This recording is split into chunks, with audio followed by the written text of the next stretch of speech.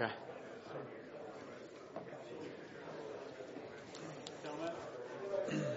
Welcome. Peter, is this on? Oh, there we Yeah, go. it's on. All right. Good evening, gentlemen. This is the first breakout session. Thank you for being here. For those of you who have attended Fellowship in the Gospel in the past, our previous Fellowship in the Gospel 13, we had Dr. Brian Vickers with us. It was truly a great time. If you were there, you know that he has a great ability to deal with the complex theological issues with the gospel and make it plain and clear. He has written a good deal of scholarly articles. He has also written Jesus' Blood and Righteousness, Paul's Theology of Imputation, and also Justification by Grace Through Faith. He currently serves at the Southern Baptist Theological Seminary in Louisville, Kentucky, as professor of New Testament interpretation and biblical theology, and leads the seminary in most offensive facial hair as well. So with that, Dr. Vickers, truly a pleasure to have you. Thanks.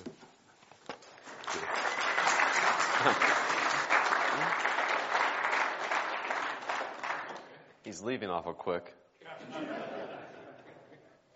Well, grow up where you got it. That's my motto. And so I just do what I can, right? Just compensating. I'm glad to be back. I have such good memories of last time. I recognize so many faces. I can't put names to all of them, but I had a good time. We had a good time today at the pre-conference. Tonight I want to speak to you. The title I think is something like Frustration to Freedom or something like that. I don't know. Is Jeff in the room? I just want to say the word frustration, the first time I saw that was today in the title of this talk. So I'm glad you're here. I don't know what you thought it meant. The freedom part is true. And somehow, hopefully, the frustration will not just be sort of existential. So anyhow, I want to talk to you tonight, though, about the freedom of a Christian, really, to sort of borrow from Luther, or at least the title anyway. As Christians, as those in some kind of reformational trajectory, or some kind of reformational background, I think there's part of us that's always sort of uncomfortable with talking about obedience. The reason I think that is we have a tendency when we talk about obedience to make sure that nobody misunderstands what we're saying. Right? Now, when we speak about justification by faith, we don't usually we're clear, but we don't sort of talk around it and say, I don't want you to misunderstand what I'm saying. Right? If you talk about, like today I spoke on imputation and justification and being righteous. There's very few times I can remember either myself or somebody else speaking on justification or imputation or some issue like that, righteousness, and saying, now I want you to be sure what I'm not, I don't want you to mishear me. I don't want you to hear what and we sort of list some things that we're not saying. However, when it comes to, and I can understand, right? But sometimes if we start talking about obedience, sometimes we will spend half of our time making sure that nobody misunderstands, because we want to make. Now, I can understand that, and as I said today in the earlier session, if we're going to teach something, part of teaching something correctly is also teaching what it isn't.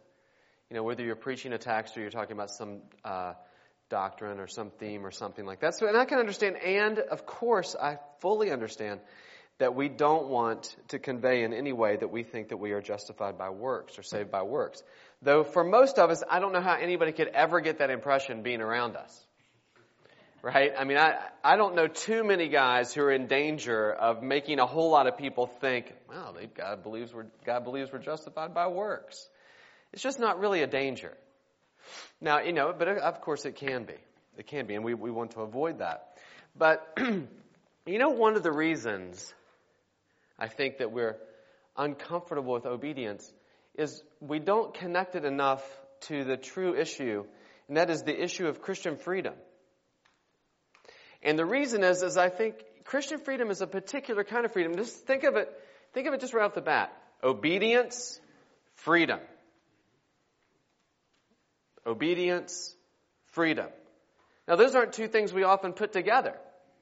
Because our natural inclination, and this is the second problem we have, is our natural inclination is to think deep down, or maybe practically, that talk of obedience is bad. Because we don't really like it. And part of the reason is we just have this tendency to associate obedience with bad things. We don't think of obedience in terms of the obedience that flows from faith and that flows from a position of freedom. Because practically speaking, we often will keep talking about works and obedience as though we're not Christians. Even when we're speaking of Christian obedience. And what I mean is this, is that we can continue to talk about obedience and, doing what God requires of us, or what God desires of us, as though we are working our way towards something. Whether it's some kind of reward or whatever that might be. We'll talk about it as a goal, not as a starting point. For Christian obedience begins from a position of freedom. Not in order to get someplace, not in order to earn something, not in order to secure something, not in order to sort of improve our place later, but from a free heart that for the first time in our existence is free to obey. Now, but again, we still think of obedience as bad. It sort of cramps our style, right? If I tell my daughter, don't run out into the street. She's on her bike. Don't ride out into the street. Well, it kind of cramps her style because she wants to ride wherever she wants to. But she'll do it or not do it, hopefully. But generally speaking, when people tell us what to do, we kind of think of that as sort of cramping our style. We don't think, well, I'm free. Somebody's telling me what to do. I must be free. Well, the problem is looking at commands and things as somebody telling me what to do. And again, I think one of the ways we fail is, and we fail as people who love doctrines like justification by faith, is we fail to show people what Paul shows so clearly in Romans 6, and that is obedience is part of the beauty of the new life. But not obedience as a burden. Not obedience that kills us. Not obedience that we just have to think, all right, already, I'll do it. But the fact is as Christians, when we become a Christian, when we are converted, when we place our faith in Jesus, all of a sudden we can do something that we could never do before, ever, not even for a second, and that is live for something that's not ourselves. That's one of the big distinctions between a Christian life and a non-Christian life. Is a Christian is free to do something that we are never free to do before that, and that is not live for ourselves. Because the whole trajectory of true biblical obedience is to live for others. Is to live for something outside of ourselves. Right? Why? Why is that true? Because what's one of the things that salvation does for us is it orients us towards the way we were made. And that is made to live for God and to live for other people and not ourselves. And not serve ourselves. And not put ourselves first. So one of the things I tell students all the time who are, sort of getting really excited about Christian freedom, and I'm excited about Christian freedom. But often when we talk about Christian freedom, what we talk about are the things I can do as a Christian. Here's the list of stuff, right? And we'll judge other people based on their freedoms. And what we mean is our freedom to sort of take part in certain activities or to imbibe in certain foods and drinks or something like that. And that's how we think of Christian freedom. In other words, we often think of Christian freedom as sort of how close can I get and still be a Christian? How many things in the world can I take part in and still be a Christian? And we'll judge people of either being sort of, kind of antinomian, too much freedom, or fundy, not enough freedom. And we miss the point. That's not even Christian freedom. I mean, that is Christian freedom, but that's not even the greatest part of Christian freedom. The greatest part of Christian freedom is you can give up all your freedom for the sake of somebody else.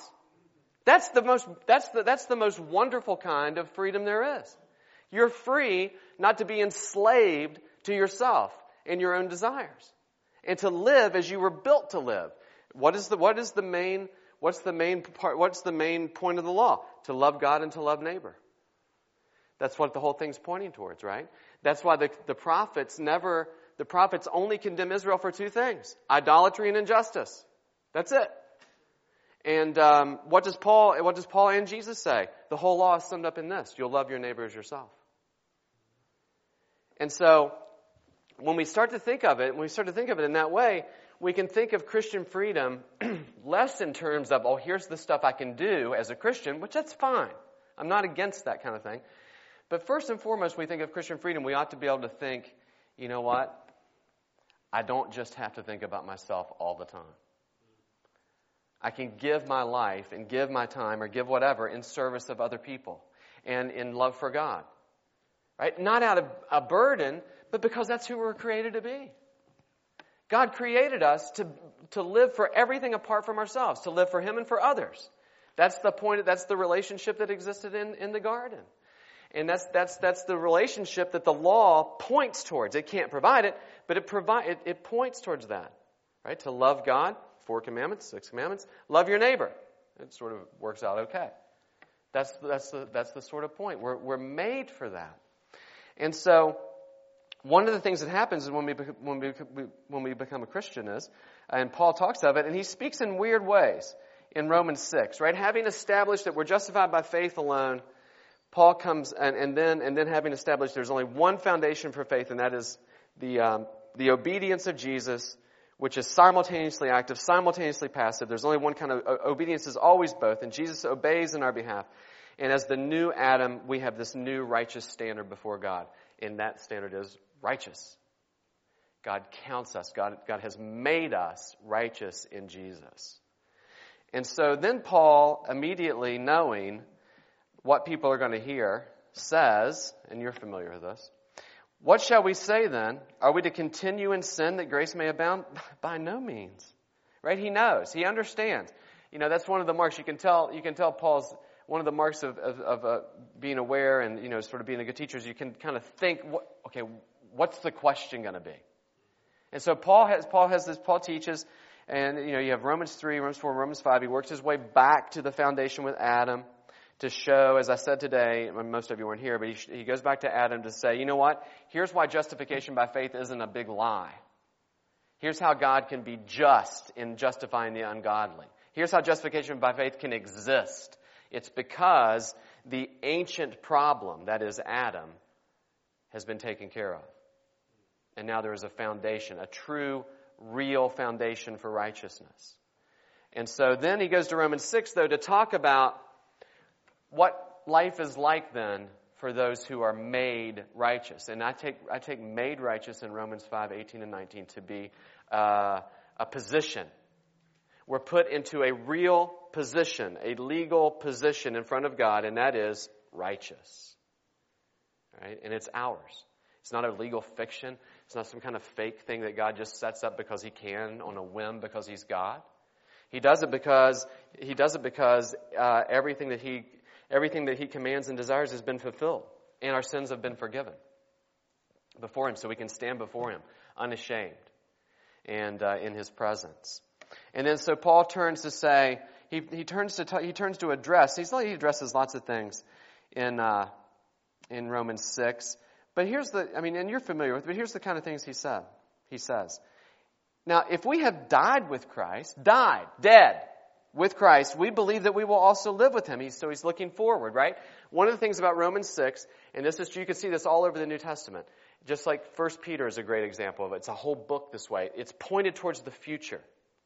Now, not just in a, sort of pie in the sky when I die type of future, but the fact that we are now taking part in this life that's to come. And that's why the New Testament can speak of salvation so often in future terms. Not because it's up in the air. Not because it's, you become a Christian, you just hope for the best. Not like that. But because our salvation has not yet been fully revealed. And that's the perspective. We have a tendency to think of salvation as back there someplace. Like when we went forward or something. And it's not as though that's not important. It's not as though the New Testament writers are like, wow, it is true. It is something that happens at conversion. I mean, that wouldn't confuse any of them. But one of the things that can typically be different between the way the apostles speak of it and we do is we tend to only look backwards and they tend to mostly look forward. Resting on the finished work of Jesus, of course, yes. But they're banking on the future. Why? Because God's perfect track record in the past. And so they're looking forward to a present, to a perfect future. And then when he says, we believe we will also live with him. We know Christ, being raised from the dead, will never die again. Death no longer has dominion over him. For the death he died to sin once and for all. For the life he lives to God. So you also must consider yourselves dead to sin and alive in Christ Jesus. So that future resurrection that we have in Jesus, we're taking part of that in that now, and the place where it has the biggest impact and effect in our life is how we live. Because when we live in a way that's pleasing to God, doing the things that pleases God, and I think that's the best way I think we need to speak that when we talk about obedience as Christians. We are taking part in the life to come. Every time we do something that is in accord with God's will, every time that we live in such a way that we consider ourselves dead to sin and alive to God in Christ, we are taking part in that perfect life to come. It is like heaven on earth when we are doing what God desires. That is Christian obedience. Christian obedience is taking part in the life to come, when it will be perfect and there won't be such a thing as there won't be sort of double-mindedness. There won't be such a thing where you do something that's actually good and then you walk away thinking, man, I did something good. Oh, I just ruined it with that thought. Right? Because we're so introspective and so in our heads all the time, even when we do something that is actually good, we will kill it by thinking, I just killed it because I had a bad thought. Well, of course you had mixed motives. You're always going to have mixed motives. Why are we so shocked by our mixed motives? We're not in heaven yet. We sometimes really just need to get over ourselves in so many ways, but also in kind of self-obsessed introspective ways where we just sort of go away and it's sort of like it's self-loathing, but it's not really all that different than pride because it's still focused on ourselves, right? Of course, if you do something good for someone and it crosses your mind that it was good, okay. Would it have been better if you could have done it unconsciously, just good? Of course. But the fact that you didn't doesn't ruin it for the person you helped. And what you say is, you know what? I'm not in heaven yet. God forgive me that I still make everything about myself, but I'm going on to the next thing. Why? Because you're free. You're free not to have to lay at bed at night and think, okay, did I do enough stuff today? Well, how many things? What's the ledger today? Because what's the ledger today? Because whether I know it or not, I'm insisting on acting like I'm still under law and not under grace. And that I'm really, really doing things in order to earn something, even if it's just to earn sort of a clear conscience to sleep at night. Because we love works. We love works because it's all about us. And the great news that Paul has in Romans 6 is you can be free of all that. You can be free from yourself, which is the biggest obstacle you have, biggest obstacle I have. And so what he's doing is he's putting justification by faith, the free gift of justification by faith, into action. And that's what he's talking about. Look what he says, verse 12, let not sin therefore reign in your mortal body. You can't say that to somebody who's not a Christian. Only a Christian, only a believer, only somebody who has faith in Jesus Christ can be told, do not let sin reign in your body. Because only a Christian is free to be able to say, yes, that's the way I want to live. I don't want to let sin reign in my body.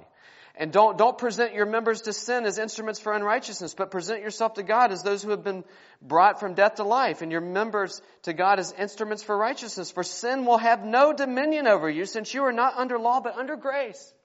Now, we love to quote that all the time, but how often do we fall short of actually putting that into practice? We love to tell people you're not under law, but under grace. But what that really means is, you're not under law, you are not compelled to sin. Now, we're not perfect by any means, but that's the kind of thing that Paul's talking about because he's pointing them towards the future. Because it's all based on the resurrection of Jesus. Right? So, I'm in no way talking about sinless perfection. I don't have a hope of sinless perfection in this life. I don't think it's held out to us as something we can have in this life. But the way Paul speaks, we have truly been reoriented as Christians. And not just reoriented to people who look backwards to a thing that happened to us in the past, but people who look forward to a day when it will be unbridled and unself-conscious obedience all the time. So much so that we won't have to be thinking, hey, I'm obeying. Why? Because we will be free to be the kind of people God made us to be. We will be truly and fully human in the image of God. Doing what? What Jesus did. Living for others. And living for God. And that's the kind of freedom we have. And that's how, as people who love things like the reformational tradition of justification by faith, we have to help people see that. And understand that it is not works righteousness. Because you're not working for righteousness, you're working from righteousness. Not for it or to it, but from it. And that makes all the difference in the world. That's where you start. You see? And I think we have to be careful. I think we have to be careful also how much. Now, I don't want to get into this, and I may as well say at least one thing that's going to make some people irritated. And so, but hopefully just one. This is one of the issues I have with talking too much about rewards. Is because I don't understand rewards as a motivation for obedience, because I'm going to heaven. How many rewards do I need? I'm in heaven. Right? And so, I mean, I'm not saying there's nothing about rewards in the Bible. Don't misunderstand me. All I'm saying is, if we figure out, okay, here's how you talk about Christian obedience, it's to get rewards. If you speak of it that way, number one, that's not how Paul or any of the New Testament writers speak of it. Number two is, you have sort of, whether you know it or not, ushered in the Old Covenant. Because it's towards something. I'm going to obey so I can get something. And that's not, it's not as though, let me be clear, it's not as though, you know, the reason the Old Covenant was that way is the Old Covenant was not, the Mosaic Law was not able to provide for what it demanded. That's why God says to them in Deuteronomy 10, circumcise your hearts. I hate your sacrifices. Circumcise your hearts. And then in Deuteronomy 30 says, I'm going to circumcise your heart. Because they can't do it. And that's why he gives us his Spirit. So don't misunderstand me.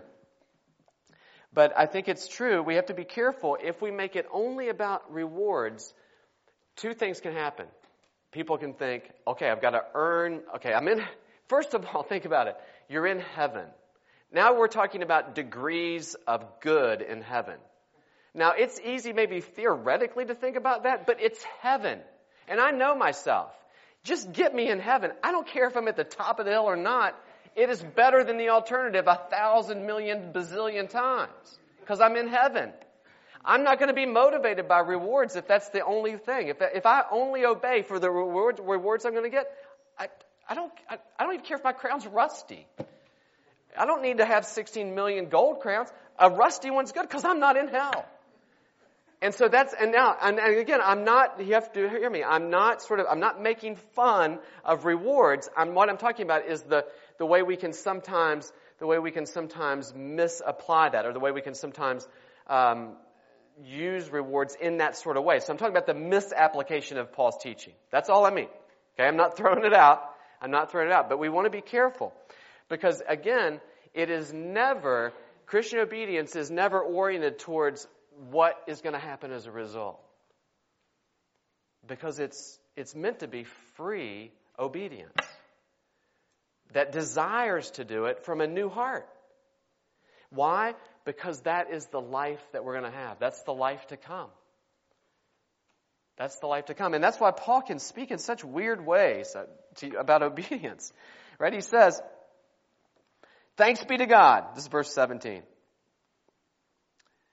That you who were once slaves of sin have become obedient from the heart. Obedient from the heart. You used to be a slave to sin. Now you're obedient from the heart. Why are you obedient from the heart? Because you have a new heart that's been cleansed by the pouring out of the Holy Spirit in your heart.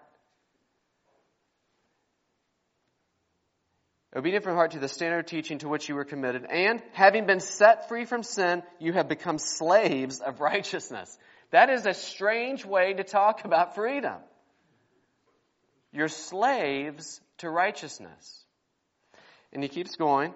For just, and he understands, I'm speaking in human terms because of your natural limitations. Right? So understand, Paul understands that he's using a metaphor when he says slaves of righteousness. He understands that, but what he's trying to describe to them is the radical turnaround that is the Christian life. Where we are new people. We fail to believe that's true. And we fail to believe that God really does accept us solely and only on the basis of Jesus. And we fail to hear the voice of God in the Bible saying, just. You are justified in my sight. And instead we opt for the voice in my head of like, well, I don't know. I mean, I keep kind of doing this thing over and over again. I better fix it in my life before I go back to God. I can't really go to God again with this thing. And because we're not hearing the voice of God saying, you're free. You're free. And he keeps going. For when you were slaves of sin, you were free in regard to righteousness. Now you see what he's doing, right? Paul knows what he's doing. He's taking these terms and he's sort of turning them on their heads. But what fruit were you getting at that time from the things of which you are now ashamed? For the end of those things is death. But now you've been set free from sin and have become slaves of God. The fruit you get leads to sanctification and its end, eternal life. Do you see? He doesn't say it earns it, it leads to it. Why? Not because you're sort of storing up things and I'm going to do these things and finally get eternal life. Because he makes a distinction, right? Sin has wages. The wages of sin, the thing you get paid for is death. But the gift of God is eternal life in Christ Jesus. It's totally different. Obedience or not, heaven, if you want to put it that way, eternal life is not the wages of obedience. It's a gift. You see? It's a gift. Paul doesn't even speak of the things in the same sort of way. Now the wages of sin is death, but he makes a point of saying no, but not. He doesn't say the wages of obedience, the wages of new life is eternal life. No, it's a total gift. It's given to you. It's free. It is free for those who believe in Jesus. That's the gift. So it's never about earning, and we have to be really careful. And one of the reasons I think we shy away is we keep wanting to talk about obedience as though we don't have the Spirit, or as though we are earning our way to God, or doing whatever it is we're doing in order to maybe prove that we're a Christian, or so that we can test ourselves at night when we lay down and think, did I do more good things than bad things? And all these different kinds of things that we do. And of course, there's a place for self-judgment, and of course, we need to test ourselves. Of course, that's true. But I don't know too many people in our tradition who have too much trouble managing to test themselves all the time to the point of almost obsession. And we need to be really careful about that.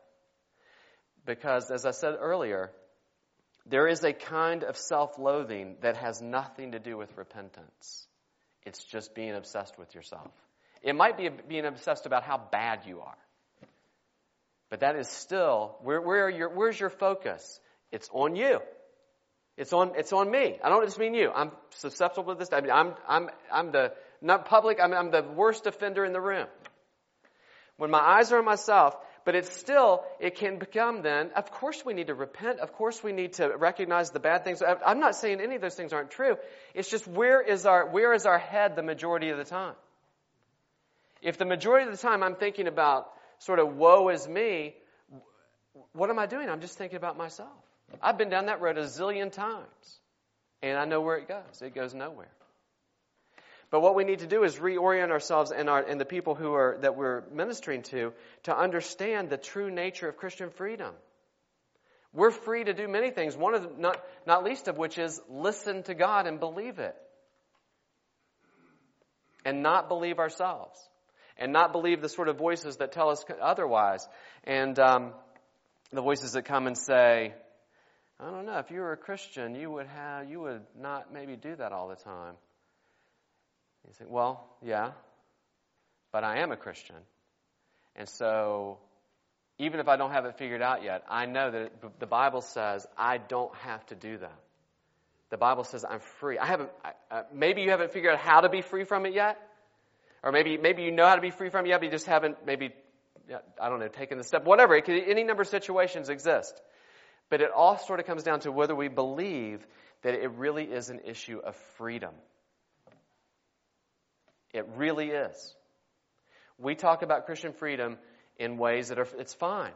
But, and Paul says he has more freedom than anybody. But what's Paul do? I mean, when he talks about freedom the way we do. Well, if eating something offends a brother, I won't eat it. Drinking something offends a brother, I won't do it. If I have to shave my head in order not to stir up a bunch of trouble among the Jews, there's Paul. Think of Paul. The apostle of justification by faith agrees to shave his head so that he doesn't become an offense to the Jews. Right? Why? Because here's Paul's radical view. The commands, days, keeping days, eating, not eating. Paul has the most radical view of all. You can do it if you want. Or not do it. But don't think that doing it or not doing it makes you something. That's the most radical, because that is true freedom. Paul's like, you want to keep a day, keep it. Just don't think that's what makes you anything. You want to eat something, eat it. Just don't think that's what makes you. That's what he says. Circumcision is nothing, uncircumcision is nothing. That's what he believes. And so that's how Paul speaks about Christian freedom the way we do. But where Paul spends most of his time is talking about doing what? Loving one another. Living for one another. And when it comes to us, putting sin to death. Why? Was apparently so that we can love one another. And that we can put one another ahead of ourselves. Just think of the nature of Paul's commands. Have this mind in you which was also in Christ Jesus. And and then he goes into this beautiful hymn of Christology in Philippians 2. But what's he talking about before that? Why does he go there? Because he's telling the Philippians to do something that does not come naturally, and that is think of the good of others over yourself. Think of Paul. Paul can say, complete my joy by being like-minded.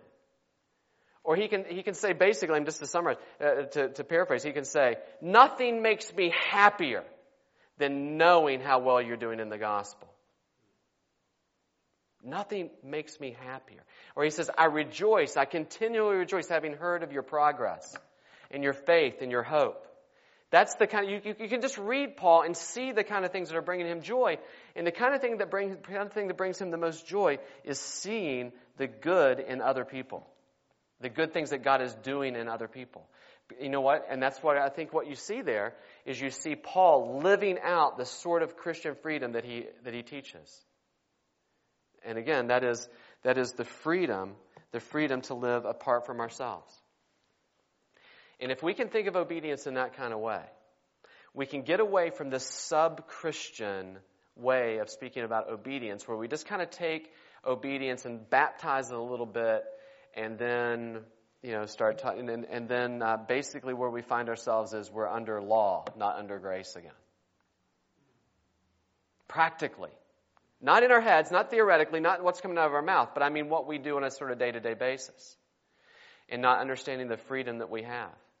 Now, let me just say a couple things. I want to leave some time for Q&A at the end. I want to be clear. I'm not talking about perfection. I'm not saying that this is something that I'm not saying that there's easy answers. I'm not saying that you just look at sin and just say no. I'm not saying it's not complicated. It's as complicated as every individual in here. And there's not an uncomplicated person in here when it comes to what's going on in your head some of the time. There just isn't. There might be. I hope that there is. I really do. But I doubt there's too many people in their minds they're not, you don't feel sort of double-minded, or you don't feel conflicted, or you don't feel like, forget what's on the outside, forget what I mean like deep down, and those and the sort of self-accusation that you have, and those kind of doubts. Well, what Paul is saying is, Paul's not saying all that's going to go away. What he's saying is, you know what, you have freedom, that you can have hope, that you can live for something besides even that sort of complicated and confused mind. You have the freedom and the hope that you can get beyond that ongoing, nagging sin in your life that you think, this is going to kill me. Paul's pointing us to the fact that, you know what, there is a day coming when it won't even be a, much less a say, it won't be a thought at all. Why? Because you'll be made perfect, and you'll be living for everything but yourself and your own interests. Because you know why? Actually, let me put that in a different way. We'll be living for our interests, but our personal interests will be the good of others and God. That's how God made us to be. You know, I can remember being a Christian. When I think about when I wasn't a Christian, I spent a long time not being a Christian, but I was raised in a Christian home. I mean, I was a Baptist and Doctrines of Grace in utero. And I'm not even talking about election. I mean physically in the womb. I was at church more as an infant than most people are in their whole life. That's how it felt anyway. Well, I don't know if it felt that way, but it felt that way in childhood. But you know, I can remember nights when I wasn't a believer up literally all night with just the weight of it all on me. You know, and I look back and I think, it's not like I had a sort of a clear conscience and an easy way to go when I wasn't a believer. The difference was I had no hope. That's not the only difference, but I had no hope. But now, one of the things we have to do is when we get in that thing again that we're prone to, is to say to ourselves, what I need to do here is believe what God says about me. And what God says about me, He says that you are made righteous, Romans 5, 18 and 19. And in Romans 6, God says through Paul, you're free. Now, you might not yet have figured out how to be free of certain things. You might not yet feel that you're free in certain ways. But if you're a believer in Jesus, you know what? The only thing you might be holding on to right this minute is, I believe that a day is coming when I will be totally free to live for something besides myself. And that, my friends, is Christian faith. Sometimes it is just, it has to begin with believing that you are free. Believing that you are free. And starting to live in ways that reflect that. In small ways, for living for one another, living for the people closest to you. There's lots of practical ways to think about this and how to live this way. And most of it begins right at home. There's lots and lots of us who are great at living for others, 1 or 2 days a week. Not so stellar when it comes on, like, when you wake up in the morning, the people who are closest to you. But that's an easy way to start practicing Christian freedom. You know what? I'm free this morning, not to just be concerned about whether I get my day in order and everything that has to do with me. Maybe the key to getting my day in order is doing everything I can to help others around me get their day in order. And not become an immediate obstacle for everybody, because all of a sudden I discovered I have to wake up early for work today. And I overslept, and you know what? You know who's going to pay for me oversleeping? My family. Because it's somehow their fault that I'm running late. It's somehow their fault that I had to work late and I got home late. And so, you know who's going to pay the price for that? My family and friends. In some kind of weirdly self-justified way because we're tired. How about that? I'm tired. So what? Everybody's tired. You know, I mean, really, I'm tired. I do that all the time. Like, I'm sorry, honey, I'm just tired. You know what my wife needs to say? So what? I'm tired too. Everybody in the world's tired.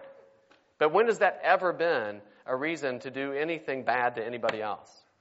But you might think, why is he talking about stuff like that? But I think that's where we have to start to be, that's where we have to get ourselves and start thinking, you know what? This is exactly the kind of freedom God has given me. God has given me the freedom that even if I've had some kind of horrible day, I don't have to walk in the door like a bullet and sort of take it out on everybody. I don't have to. I don't have to do that. And what I need to do is, if I have to take a second in the car and think, all right, it is time to be free. All right, I'm going to be free no matter what. And go in there thinking, because when you hit the door like a ton of bricks, you know what you're doing? You are not exercising Christian freedom. You're exercising slavery to sin. Because you're enslaving yourself to sin, and then who pays the price? Everybody around you. I mean, when I say you, I mean me too. Right? Now that's an example of slavery. That's a simple, everyday example of being enslaving ourselves again to sin. Just giving into it. And then you can see the effects, because if God's intent is that we love one another and think of one another better than ourselves, if I come in the house and I'm just worn out and I've had a bad day, whatever I think a bad day is, it could be almost anything. If I come in the door and I take it out on my wife and I take it out on my daughter somehow, what have I done? I've just proven that I am totally failing to believe that I am free. Because not only am I sinning, I'm harming somebody else, which is the exact opposite of the reality of the new covenant, where God sets us free to love Him and to love our neighbor. And if our families aren't our neighbor, we don't have any neighbors in the world. It's easy to love people at a distance. And so all I mean is this. I just mean we just need to sort of rethink, how do I do this daily? And that's where we bear the fruits of the Spirit. Don't ever forget, the fruits of the Spirit. When I was a young believer, one of the very first things I did was memorize the fruits of the Spirit. And I had like a little acrostic thing in my head. It's totally gone now because now I have 4 different translation versions in my head. And I can barely say the fruits of the Spirit because I'll say 3 different versions of jealousy and things because of NIV, ESV, NAS, KJV. It's all in there. And usually I'll just end up getting like 3 fruits out in like 12 terms, but it's really only 3 of the fruits. And so, you know what I'm talking about when you get mixed up translations in your head? That's beside the point. If in case you didn't know. You know what struck me several years later about the fruits of the Spirit? You know what you need to get the fruits of the Spirit, to have the fruits of the Spirit in your life? There's one thing you cannot do without. The Spirit. Yeah, okay. You got me on that one. There is 2 things. I admit. I'm not even going to try to fight that one back. You're right. I was taking that for granted, but I shouldn't have. We think of the fruits of the Spirit, and it might be one of those things that it's good. We pray through them and think about having them and wanting them. But they can only be exercised in one way. And that is, you have to be around other people. There is no fruit of the Spirit that's shown in your life without other people around you. I mean, I can be patient with myself all day long, so what? Right? Big deal. Well, that's okay, Brian. I mean, you'll do better next time. Oh, thanks, Brian. I really appreciate it. Or to love myself, and just pat myself on the, long suffering. See, that's probably patience. That's probably 2 for patience. I can be compassionate with myself. It's okay. You meant to do better. I really did mean to do better. You'll do better next time. I really will do better. Thank you. What you need, you can't bear the fruit of the Spirit without other people around you, period. They're all community fruits. Every single one of them. And what are they? They're the fruits of the Spirit. And who is the Spirit? The Spirit is God's gift in the new covenant that He pours out in our hearts so that we'll do what? Live for Him. So that He'll write His law on our heart. Now, I don't think that means He writes all the Mosaic law on our hearts. I think He writes the intention of the law on our hearts, and that is love God and love our neighbor. And that's why, and so we're free. And Paul's talking about the Spirit in Romans 6 too. Right? So it's this new life. And so, brothers, what I want to do tonight is just encourage you to be thinking about, we really do need to talk about obedience in a new covenant way. Starting from the position of those who are Spirit-filled and forgiven and counted as righteous. Because that will transform the way we talk about obedience. Because then we can start talking about obedience in terms of freedom. And not mistakenly talk about it like, well, now I'm a Christian, what am I supposed to do with obedience? Well, we're supposed to strive for it, not because we'll gain from it, but just remember, and I said this before, but I think I want to say it one more time. When we are living in accordance with God's will, we are truly taking part in the future life to come. It is heaven on earth. Right? I mean, when we fellowship together, we think of heaven on earth in terms of foretaste of heaven in terms of fellowship, and we should. That's true. But one of the ways we don't think about it, but one of the main ways the New Testament connects it is how the new life in the Spirit is the new life of the Spirit that is the Spirit of the resurrected Jesus who sits enthroned at the right hand of God. And the place where our inheritance is kept forever, kept by God and guarded by the power of God, waiting for us, and now we're taking part in it through the Spirit. So when we walk by the Spirit and bear the fruit of the Spirit, and we exercise the freedom of Christian obedience, it is, honestly, heaven on earth. It is the new heavens and the new earth breaking into now. Because there, I promise you, and I promise myself, there is a day coming where you won't have to have second thoughts. There's a day coming when you won't have to say, okay, I got to get myself in order. Because you will be everything that God intends you to be. And that's what we're called to do now. We're called to take part in the life to come. Why? Because God has given us an inheritance of life to come in the Spirit. And He set us free from the old life, and that is sin and death. Now, the stink of Adam is still all over us. And the smell of death is still hanging on us. But we're free to look at that and say, yeah, it's still hanging all over me, but you know what? I'm free from it. The grave has nothing for me. It can't hold me. No matter what may happen, it can't hold me because I've been set free. And one day is going to come and I'll be free, truly free indeed, to live in every single way that pleases God. And I won't be double-minded about it. I'll be completely on board. God's will and my will, your will, our will be one. And that's who He's made us to be. And so that's how I would like for us, and we who love justification by faith, when we start talking about obedience, let's not just sort of make sure people don't hear us saying, that we're endangering justification by faith.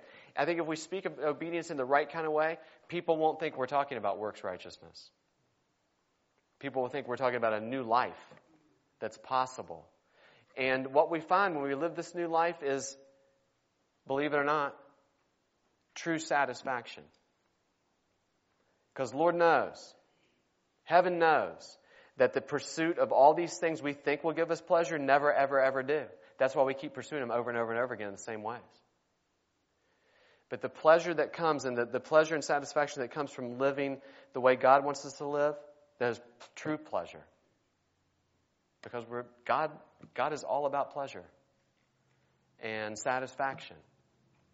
But it's pleasure and satisfaction in Him and in other people. So let's brothers, let's by the grace of God this week, let's try to put this into practice just in terms of just the people who are closest to you. The people who are most quickly and most often affected by our insistence not to be free from sin. Right? Because it just has immediate knock-on effect. We enslave ourselves to sin again, or think we're enslaved to sin again, and then we fail to love somebody else. We harm them instead of love them. It should not be that way. But here's the great news. It doesn't have to be that way. And we're on a trajectory where it will never be that way again. And we have to be quick, because it's not going to go away. We have to be quick to repent. not just before God, but to those around us. Because you're free now to look at somebody and say, you know what, I was stone cold 100% wrong. That's another freedom. That's another Christian freedom, is to be able to look at somebody in the face and say, I was wrong. I was absolutely wrong. And it's not, honey, I wouldn't have yelled at you, but you. That sort of half where you hear this, and husbands do this all the time. Honey, I wouldn't have said what I said to you, but you said. There's always this but. Husbands are always like, you know what? I'm sorry I did it, but you made me do it. Sometimes we just need to, because we're just protecting ourselves, we need to throw that aside and say, honey, you know what? I'm absolutely wrong. I failed to love you as Christ loves you. And then experience that freedom. There's freedom all around us. There really, really is. But we have to enter into it. And you enter into it by faith, by believing it. I have 10 minutes or so left. I'm happy to take questions. Went a little longer than I'd planned to.